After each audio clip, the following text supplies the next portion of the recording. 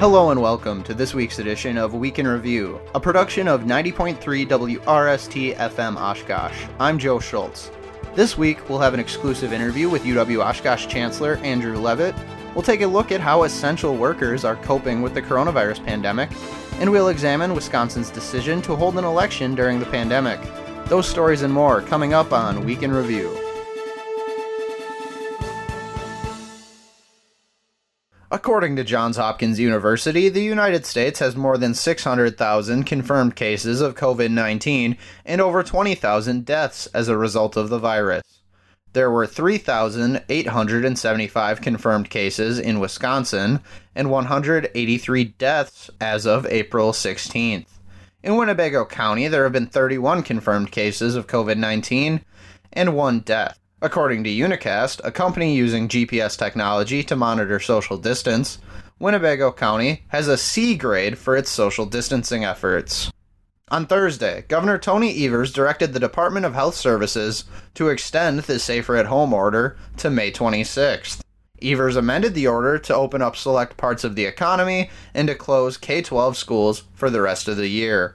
In a press release, Evers said the outlook for Wisconsin was grim at first, but because of Safer at Home, the projections are improving. He says the state will rely on science and public health experts to guide it through the pandemic. On Wednesday, Governor Evers signed a bill to address the COVID-19 pandemic in Wisconsin. It lifts the 1-week wait period for unemployment insurance and requires health insurers to cover COVID-19 testing. In a written statement, Evers was critical of the bill, saying it's a step in the right direction, but more needs to be done. He says the bill does not provide hazard pay or compensation for frontline workers and lacks meaningful support for small businesses and farmers who are struggling to make ends meet. 8 inmates at the Oshkosh Correctional Institution have tested positive for COVID-19. According to State Representative Michael Schraw, a Republican from Oshkosh, and chairman of the Assembly's Committee on Corrections, the prison has placed the housing units of those inmates on lockdown. Beyond locking part of the prison down, Schraw says the inmates who have tested positive have been placed in a separate housing unit from the rest of the prison population until they no longer test positive for the virus. It's unknown exactly how the virus was brought into the facility, but he says that from contact tracing, it appears that it was brought into the facility from an asymptomatic staff member. According to the Department of Corrections website, no DOC employees at Oshkosh Correctional have tested positive for the virus as of April 15th. In a chaotic and controversial spring election, Liberal Judge Jill Karofsky defeated conservative incumbent Daniel Kelly by a 10.6% margin to claim a seat on the state Supreme Court bench. Karofsky's win narrows the conservative majority on the court from 5-2 to 4-3. Beyond her victory, former Vice President Joe Biden defeated Senator Bernie Sanders in the Democratic presidential primary race, and hundreds of down-ballot positions were filled. Locally, 3 seats on the Oshkosh Common Council were filled, along with 2 seats on the school board and 1 on the Winnebago County Board of Supervisors. Lindsay Erickson and Michael Ford were elected to the Common Council, collecting 22.3% of the vote and 21.3% respectively, while incumbent Matt McGrower was re-elected after collecting 17.7% of the vote. Bill Miller, an incumbent on the council, did not win a seat after collecting only 17.2%. In the school board race, incumbents Barbara Herzog and Bob Poschel won seats, collecting 40.1% and 34.7% of the vote respectively. On the county board, incumbent Julie A. Gordon kept her seat with 67.1% of the vote. This spring election wasn't without its share of partisan politics. Early on, Governor Tony Evers indicated that he wanted the election to go on as planned, but as health experts continued to recommend postponing, Evers changed his mind and asked the state legislature to intervene. After the legislature refused to intervene, Evers issued an executive order to postpone the election. State GOP leaders sued, and the Wisconsin Supreme Court decided the election would go on as planned. Our first guest on the show today is UW Oshkosh Communications Professor Tony Palmeri. Tony writes a column for the Oshkosh Independent website titled State of the State that examines politics in Wisconsin. In his column about the election, he described the partisan infighting as politics as war. Tony, thanks for being on the program. I'm just wondering if you'd be willing to explain to our listeners what politics as war means. Well, we expect government officials officials, when they get elected, to try and solve problems. We know there's going to be partisan differences. That's totally expected. That's normal. That's natural. But in politics as war, the interest is not in solving problems. The interest is in winning. And especially with the modern Republican Party, they seem to have completely lost any concern with public interest, and it is now about power and control. I think that's really unfortunate, and in terms of this most recent election, it was absolutely shameful. When you've got public health officials and I think 14 or 15 other states that had public health officials are telling you delay the election, 14 or 15 other states, including some with Republican governors, had delayed their elections, and somehow Wisconsin has to be the outlier in all of that because someone in Madison in the legislature discovered that, hey, if we have a low turnout election, then our Supreme Court candidate has a better chance of winning. I've been in Wisconsin for over 30 years. That was the most shameful political action I've ever seen. I can't imagine anything that even comes close to that. It was abominable, and I guess the inspiring thing, you and I are speaking a day after the election when it turns out that Daniel Kelly, the Republican choice for Supreme Court, lost, even though it looks like there was a lower voter turnout. It looks like the voters were telling the Republican legislature, this is enough, you've gone too far. Will they learn anything from this? Probably not. But the public did come out, and the strategy of getting our judicial candidate in with a low voter turnout did not work. And then I guess, when did state-level politics get this hyper-partisan? Was it during the Walker administration? You know, I think the roots of what I'm calling politics as war, I mean, the roots have been going on a long time. I actually think, in terms of national politics, and this is way before your time, in 1994, Newt Gingrich, who was a congressman from Georgia, and then he became the Speaker of the House of Representatives, he started to nationalize every congressional race and introduce this kind of war mentality at the national level. And I do firmly believe it kind of filtered down into the states. And what made it worse in the states, and unfortunately Wisconsin is a terrible example of this, Wisconsin and North Carolina are probably the two worst examples of what we call gerrymandering. And gerrymandering is not when the voters choose their elected officials, but it's when the elected officials choose their voters. And so these characters in Madison who chose to have us risk our death rather than delay the election, they're all going back now to their gerrymandered districts in which their chances of losing are very, very slim. So that really does create a kind of war mentality. I can do anything I want. There's no accountability. I'm not likely to lose. And by the way, Joe, I don't say all this to hold the Democrats blameless. I mean, they have participated in this throughout the years in their own way. Even on this coming election, I mean, you said earlier, Governor Evers at first, for some reason, seemed to be saying he didn't think he had the power to delay an election. Well, then, what the heck is emergency powers if it does not include the power to delay an election during a global pandemic in which people are dying? So he waited too long for the declaration, and by that time, it just didn't happen. I mean, this isn't the first time that the GOP has kind of blocked Evers and kind of really prevented him from doing stuff. I mean, even before the guy took office, they held a special session to kind of curb his powers. And then when you were talking about gerrymandering, he appointed a nonpartisan committee to redraw the districts, but the GOP kind of said, we're going to draw our own lines again, because the legislature draws their lines. Of course they're saying that. But I guess you almost expect this hyper-partisan stuff on the federal level. You don't necessarily expect it on the state level, especially during a crisis like this. Yeah, exactly right. You would think that during a pandemic there would at least be some good faith in which all sides would say, look, let's do what we have to do to protect public safety and solve these horrendous economic problems now that are coming as a result of this. The idea that anyone in Madison is playing power politics at this moment, it's just... I just can't find a language, Joe, to explain how horrible this is. What does it take for an elected official to say, now is the time to find a way to get along with people across the aisle?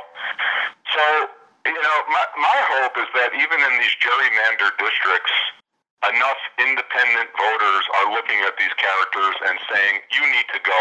Voters who live in these gerrymandered districts, they are as harmed by the pandemic and the economic chaos as anyone else in the country. And so at some point, they need to wake up and say, you know what, we're going to stop giving cover to these elected officials that are just representing whatever special interests are ruling down there in Madison. So this whole election cycle was really a low point for Wisconsin politics. Maybe, I don't want to exaggerate, but that may have been the lowest point of politics in the history of the state. It's hard to find anything that even approaches that. I mean, at least even with Act 10 back in 2011, where we had, mass protests and chaos in Madison for a month, even with that, at least you could say that Governor Walker had a position on the table, a philosophy about how our budget should be structured in the state. You could at least give him that and say maybe it was a political disagreement. But with this, Joe, there should be no political disagreement.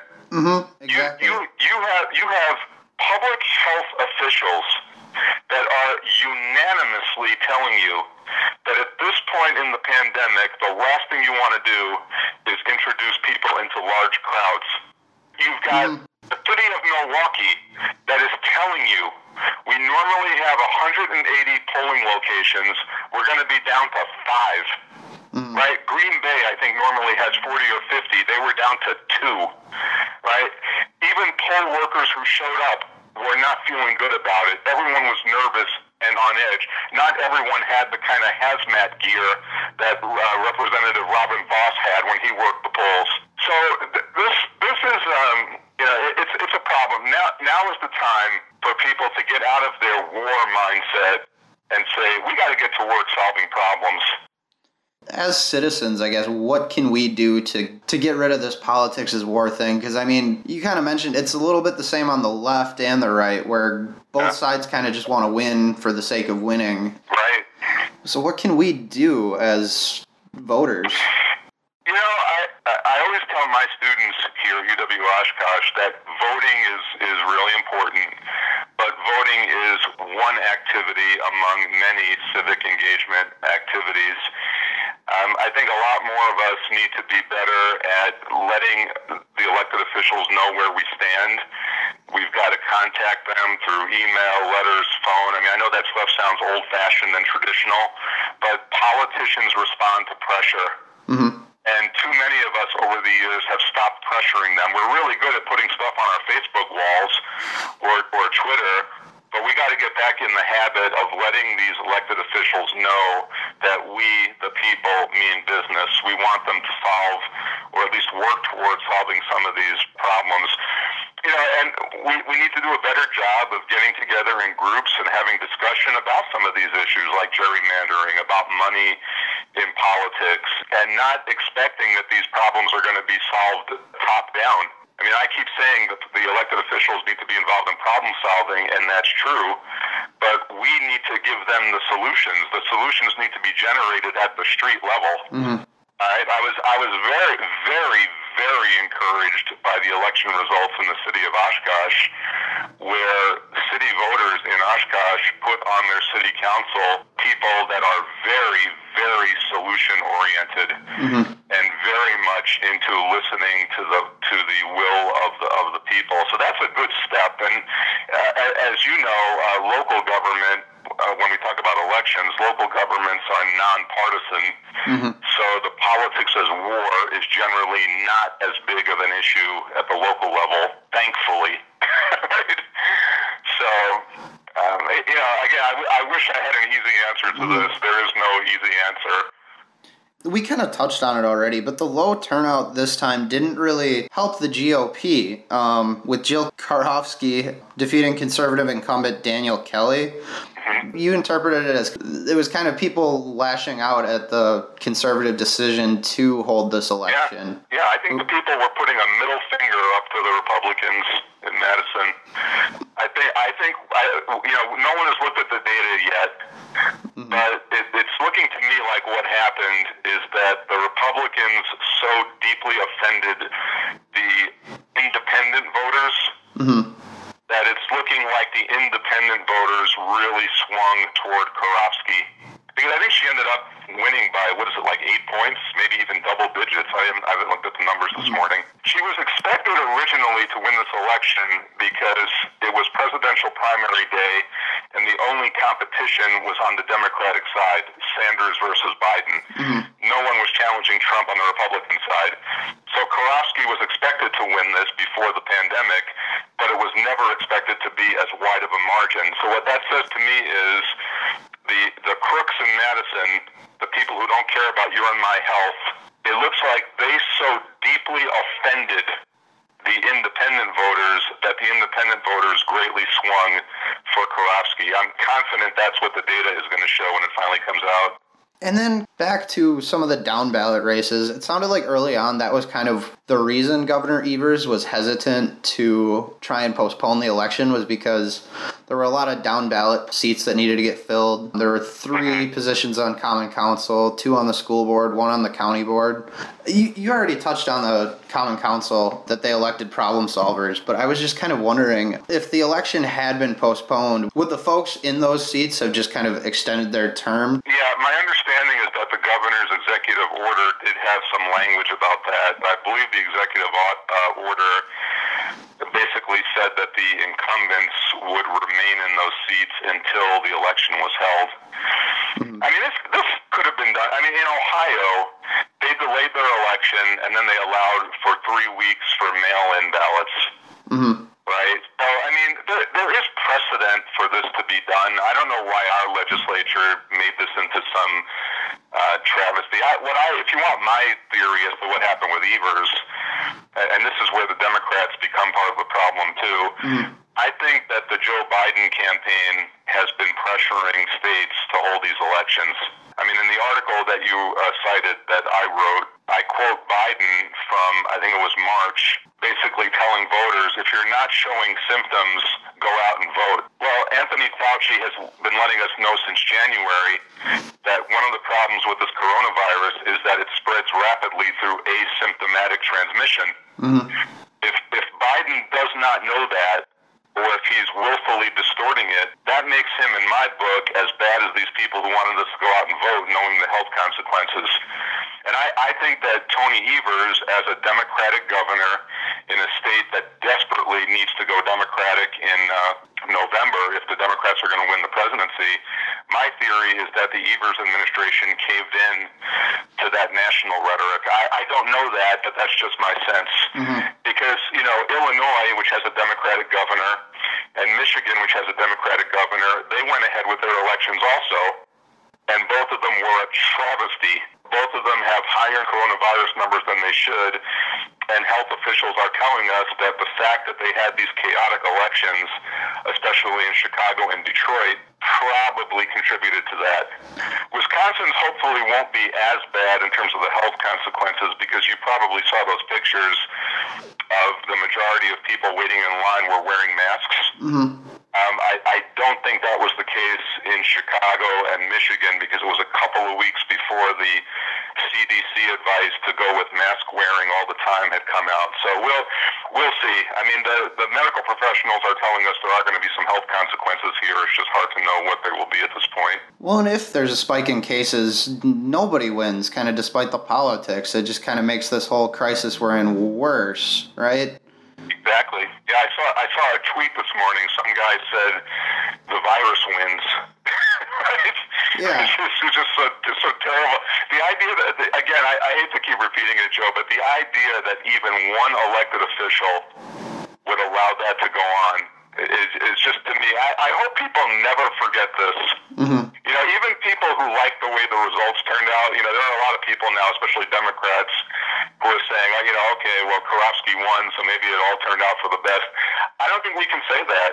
I don't think we can ever let people forget that this happened, that we had a group of officials up to and including the United States Supreme Court that were willing to let people go out and potentially infect others or die just so that one set of results might happen in an election. That's I can't think of anything more appalling than that when it comes to politics. That was really all I had for you. Thanks so much for taking some time out of your day to talk to me. I really appreciate it. The Oshkosh Avenue Bridge Rehabilitation Project has been minimally affected by COVID-19 and should be completed in the next few months. Billy Piotrowski reports. While businesses and places everywhere are closing up due to COVID-19, the Oshkosh Avenue Bridge Rehabilitation Project is right on schedule. The bridge, located a few blocks north of the UWO Oshkosh campus, had closed near the end of February in order to go through some scheduled maintenance. Kurt Peters, project manager for the rehabilitation, said that the project has progressed without a problem so far. The project has gone very smooth. We've had limited changes of what we anticipated. Contractor's been doing a good job, and the weather has been cooperating, so it's been going quite well. The project includes repairing and resealing the surface of the concrete bridge deck, replacing the approach slabs, and repainting select parts of the bridge. Peters also said in an email to WRST that the COVID-19 pandemic has not had much impact on the project or schedule. At this time, we have completed all of the work that will impact boat traffic.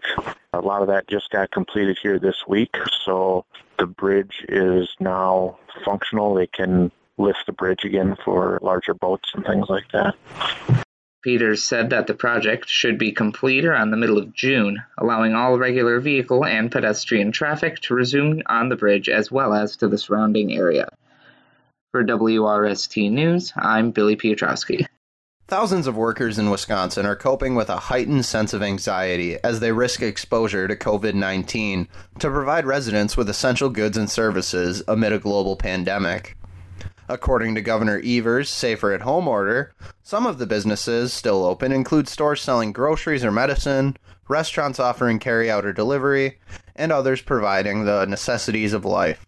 Many of the jobs providing necessities, such as cashiers, fast food workers, and retail workers, face an elevated risk for COVID-19 exposure due to their close proximity to others. Many of those workers often earn less than the national median income and do not have paid sick leave. One essential worker is a 22-year-old Oshkosh resident who works at a local grocery store.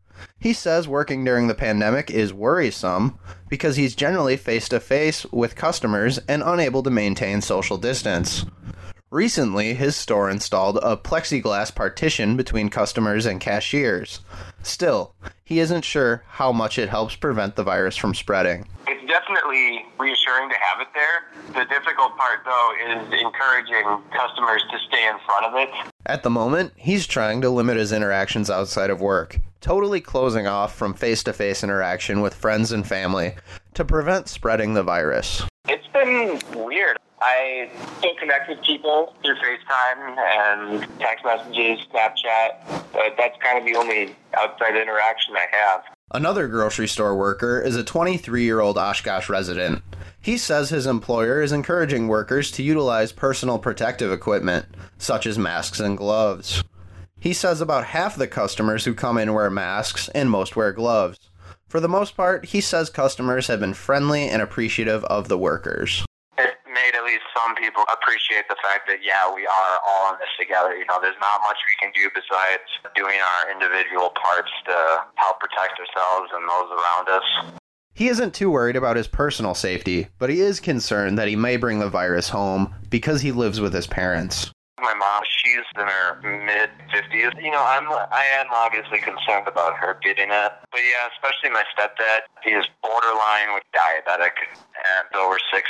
When he gets sick, even if it's just a little bug, he usually gets ridiculously sick for a few days. Fast food workers have also been deemed essential under the safer-at-home order. For one 21-year-old at an Oshkosh fast food restaurant, that means he needs to continue to make food, watch labor costs, and wipe down the facility. The restaurant he works at has taken precautions, such as placing plexiglass barriers over part of the drive-thru windows.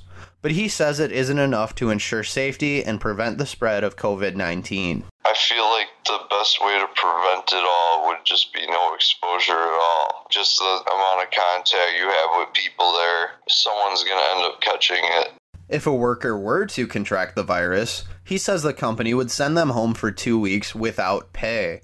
Despite his worries and a lack of compensation if he were to contract COVID-19, he says that he needs to continue to work throughout the pandemic.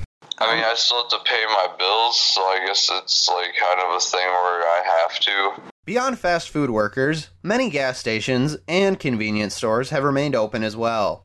One convenience store worker is a 23-year-old Oshkosh resident who works as a cashier. She's worried about the virus, but says she can't come to work every day afraid of coming to work. I don't want to seem scared or scare the guests because they're just trying to get their stuff and get out of there too. Nobody really wants to be out and about catching this thing. Because she works with the public and her boyfriend works in a nursing home, she hasn't been able to see him in weeks. She hasn't been able to visit her grandmother either, out of fear of possibly carrying the virus. So it's just kind of like a real bummer that I am working with the public and I can't see the people that I do want to see, but I'm taking the best precautions that I can to keep everybody safe. Another worker coping during the pandemic is a 19-year-old who works for a retailer in Oshkosh. He isn't too concerned about contracting COVID-19, but he says the possibility is always in the back of his mind. He lives at home with his parents, who have also been deemed essential. He says that if one of them contracts the virus, everyone will. It would definitely be a concern for me if they didn't work, for sure. And it's why we don't see some of our family members more. Some local department stores have remained open as well. One 22-year-old Oshkosh resident works as a stocker at a home improvement store.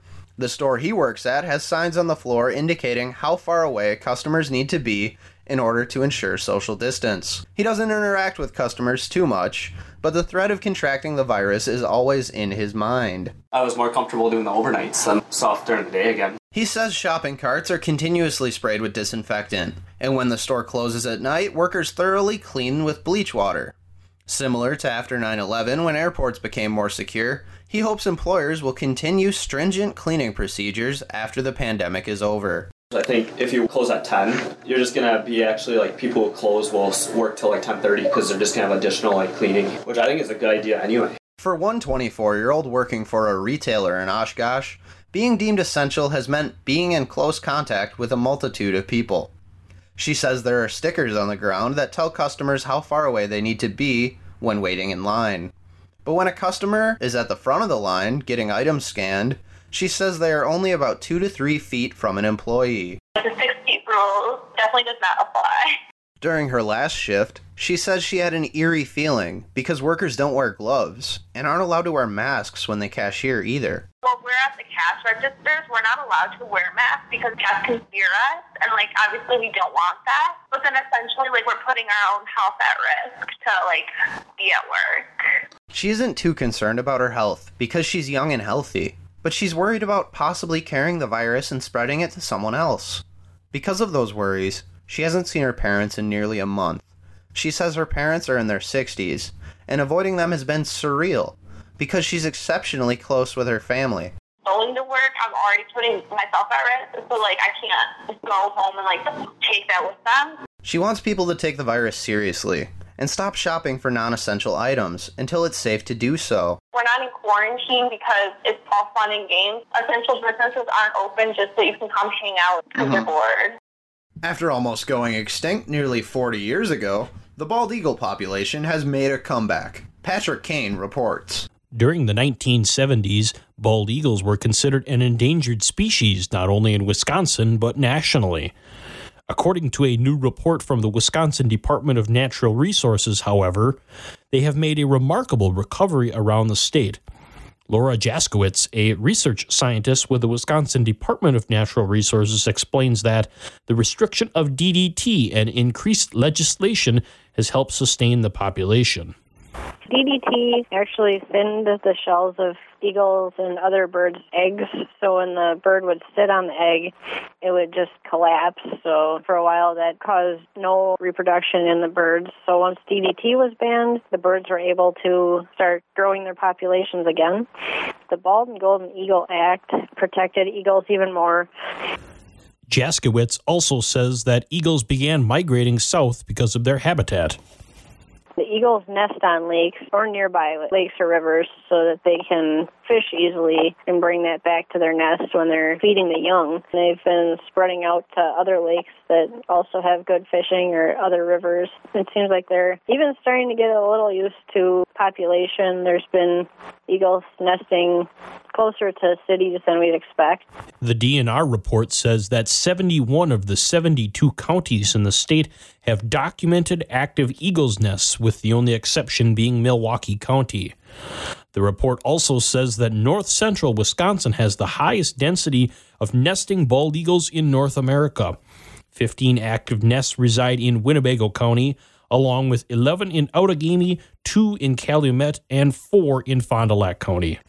In total, 1,684 nests were reported as active in Wisconsin in 2019, up from 1,148 10 years ago, and up from only 108 in 1973. Reporting for WRST News, I'm Patrick Caine. One line of work that's in short supply but high demand is broadcast engineering.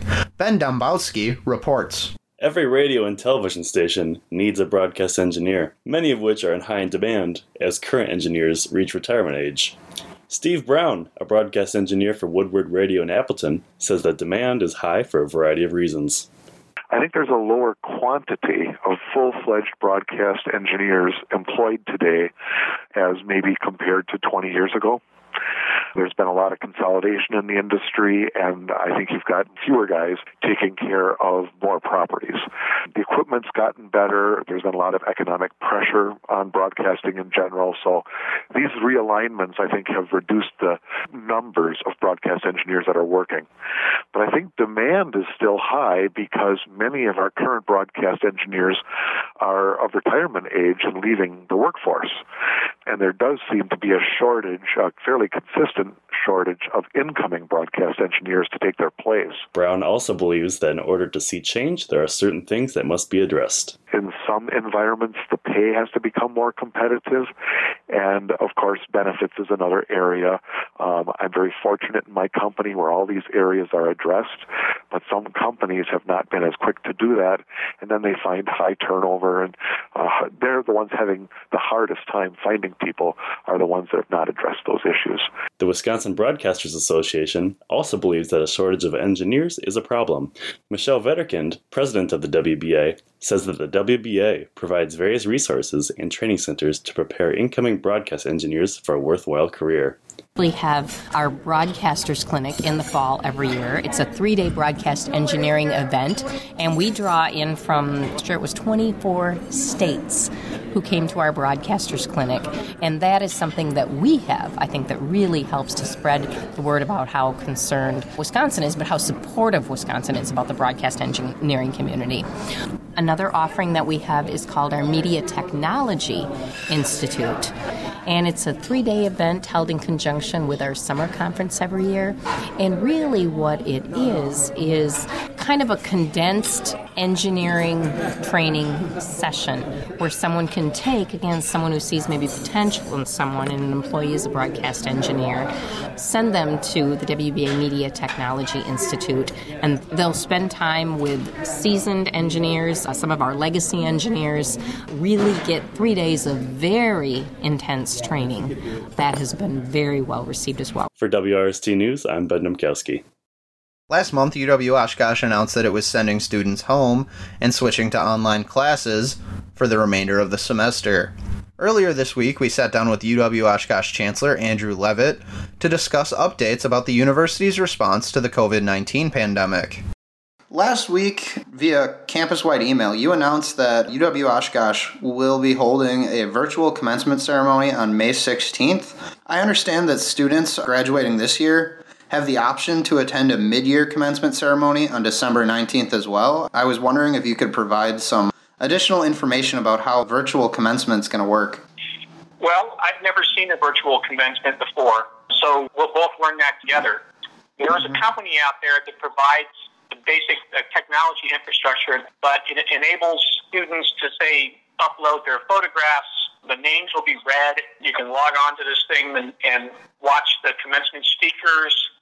You get to see me wear a gown. You get to do all those great things. So we want to try to make it as lifelike as possible without actually being there. So that's what we have involved in a virtual ceremony. In terms of enrollment, at the Coffee with the Chancellor open forum last week, you talked a little bit about how university administration is looking at projections for next year, and that one of the projections showed that we could be facing a 12% dip in enrollment. I was just kind of wondering what's causing the dip. Is it coronavirus? Yes.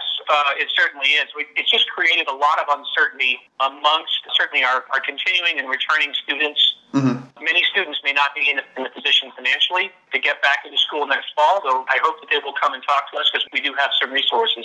Obviously, we're recruiting a first-year class, and that's actually going pretty well. But given our new reality, you just don't know what's going to happen. So you always need to plan for a variety of contingencies and hope for the best. I was wondering if you could talk a little bit about kind of what we can do as a campus community to kind of ensure that a lot of our current students come back and finish.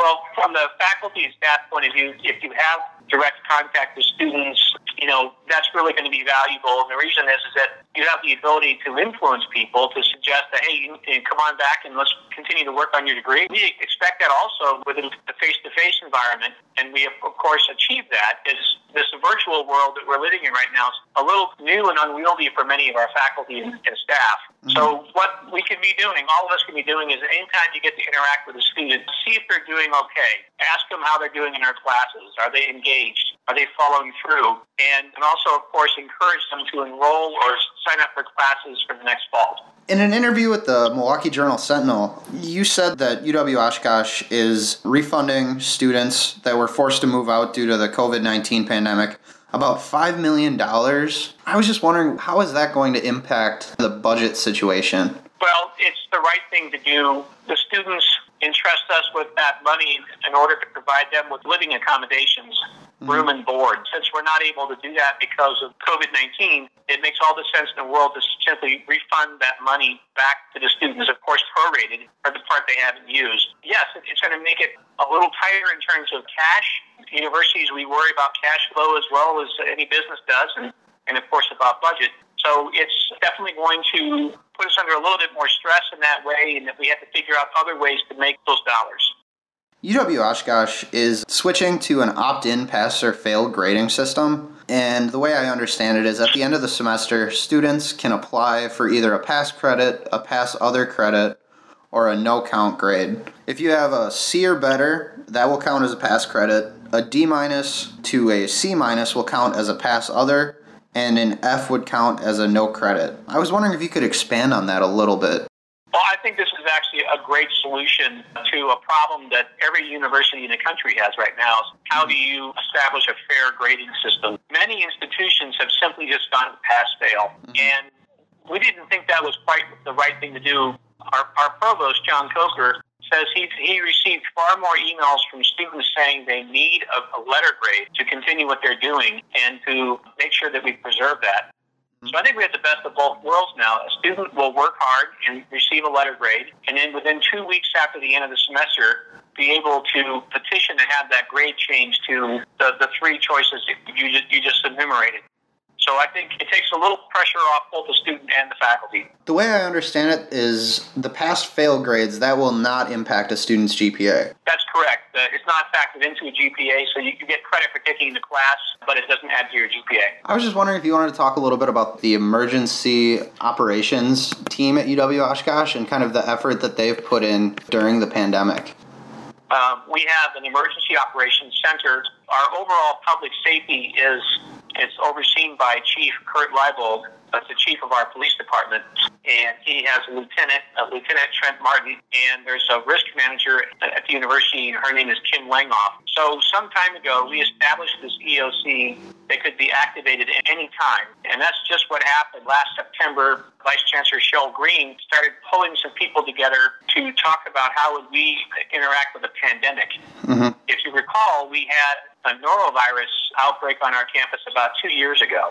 And as a result of that, we actually are pretty good at this. We kind of know how to manage residence halls under these environments. So they started meeting in September, and by October, we had activated the EOC. They have put in countless hours. It's a 24/7 job. Then you have the next ring, and that's the residence hall staff as well as the custodial staff. And people from facilities did an amazing job cleaning out 2 residence halls in a very short amount of time to prepare them to receive COVID patients if that were necessary. Is the EOC kind of making plans for in case coronavirus kind of spikes again in the fall? I know some health experts are saying it might spike again, but it's still very up in the air. It is. EOC's clearly involved in those conversations. Those are more strategic in nature, which means they reside more with me and the university cabinet. We're coming up with a couple of different scenarios of what we have to plan for, sort of if-then statements that we do. And, there is a chance that we won't meet in the fall face-to-face, that we'll still be online. And also, people's individual behavior also may dictate how many students we get back. There may be students who are okay going into a residence hall, which if they're open, that means they're safe. Mm-hmm. But there might be other students who don't want to. So we don't quite know what to expect next fall, and that's one of the reasons why we are planning so carefully. That was kind of all I had for you question-wise. Is there anything else that you wanted to add? Well, thank you for reaching out about the status of the university. The university remains strong. Mm-hmm. I'm, again, very proud of the faculty, staff, and students. I believe that higher education in general, including the tech colleges, are going to be one of the ways that we rise above this as we move out of the self-imposed quarantines. So I'm just really bullish for the future. I think that UW Oshkosh can have a big part in that. As local businesses begin to feel the financial strain of the coronavirus outbreak, community leaders are stepping up to provide a helping hand. The Greater Oshkosh Economic Development Corporation, the Convention and Visitors Bureau, and the Chamber of Commerce are all working to reduce the burden placed on small businesses by the economic slowdown caused by the pandemic. Greater Oshkosh's Revolving Loan Fund Committee has suspended all principal and interest payments for its current loan recipients for 3 months. Jason White, the CEO of Greater Oshkosh, says suspending loan payments gives businesses a little breathing room to help them ride out the economic downturn. We believe that, they don't need one more headache. There's about 100 things that each business is going to worry about right now. The Convention and Visitors Bureau has created a What's Open in Oshkosh list on its website that's updated as often as possible. Amy Albright, the Convention and Visitors Bureau's executive director, says the list is meant to help businesses impacted by the pandemic. We're just trying to do our part and really encouraging people to support local at this time. The Chamber of Commerce started a bar and restaurant emergency micro-loan program to help chamber member businesses impacted by the ban on dine-in services. Rob Clayman, the Chamber's Senior Vice President of Economic Development, says the program mirrors a similar program implemented in 2010 when Main Street was reconstructed. Many businesses and business types are being impacted by the coronavirus, so this is certainly a targeted group that's really feeling it right now. The nonprofit organization Ducks Unlimited got its start back in 1937 when America was going through the Dust Bowl and the waterfowl population saw record lows. Since then, Ducks Unlimited has been committed to preserving, maintaining, and restoring wetlands across North America. Ducks Unlimited conducted numerous projects in the state of Wisconsin during 2019. Jonathan Samp reports. Ducks Unlimited has been committed to preserving, maintaining, and restoring wetlands since 1937. In the state of Wisconsin during 2019, Ducks Unlimited conducted 30 projects costing a total of $2.7 million, which helped to restore more than 11,656 acres of wetland. Chris Sebastian, a Ducks Unlimited Public Affairs Coordinator for the Great Lakes and Atlantic region, says the projects that were done in 2019 were done along Lake Michigan, the Bay of Green Bay, the northwest region of the state, and right here in Oshkosh. Chris Sebastian explains the importance of wetlands and how wetlands benefit our whole ecosystem. Wetlands really provide a huge benefit to all wildlife in Wisconsin and throughout the United States. Wetlands act, they act as nature's kidneys. And by that I mean they help to filter rainwater that runs off of our landscape before it enters our lakes and our streams and our ponds. So we actually get cleaner water by having more wetlands on the ground. Sebastian also explains the unique process of how they restore areas that were once wetlands. The seed bank is already there. Historically, down in all that muck and all those layers of stream banks and everything else, there's seeds already there from generations ago.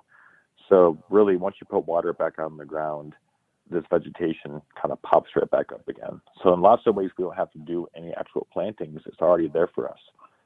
For more information about Ducks Unlimited and their wetland restoration projects, visit www.ducks.org/Wisconsin. For WRST News, I'm Jonathan Samp. This show is a production of 90.3 WRST-FM Oshkosh. Music for this episode was provided by FesleyanStudios.com. Thanks for listening, and tune in next week for another edition of Week in Review.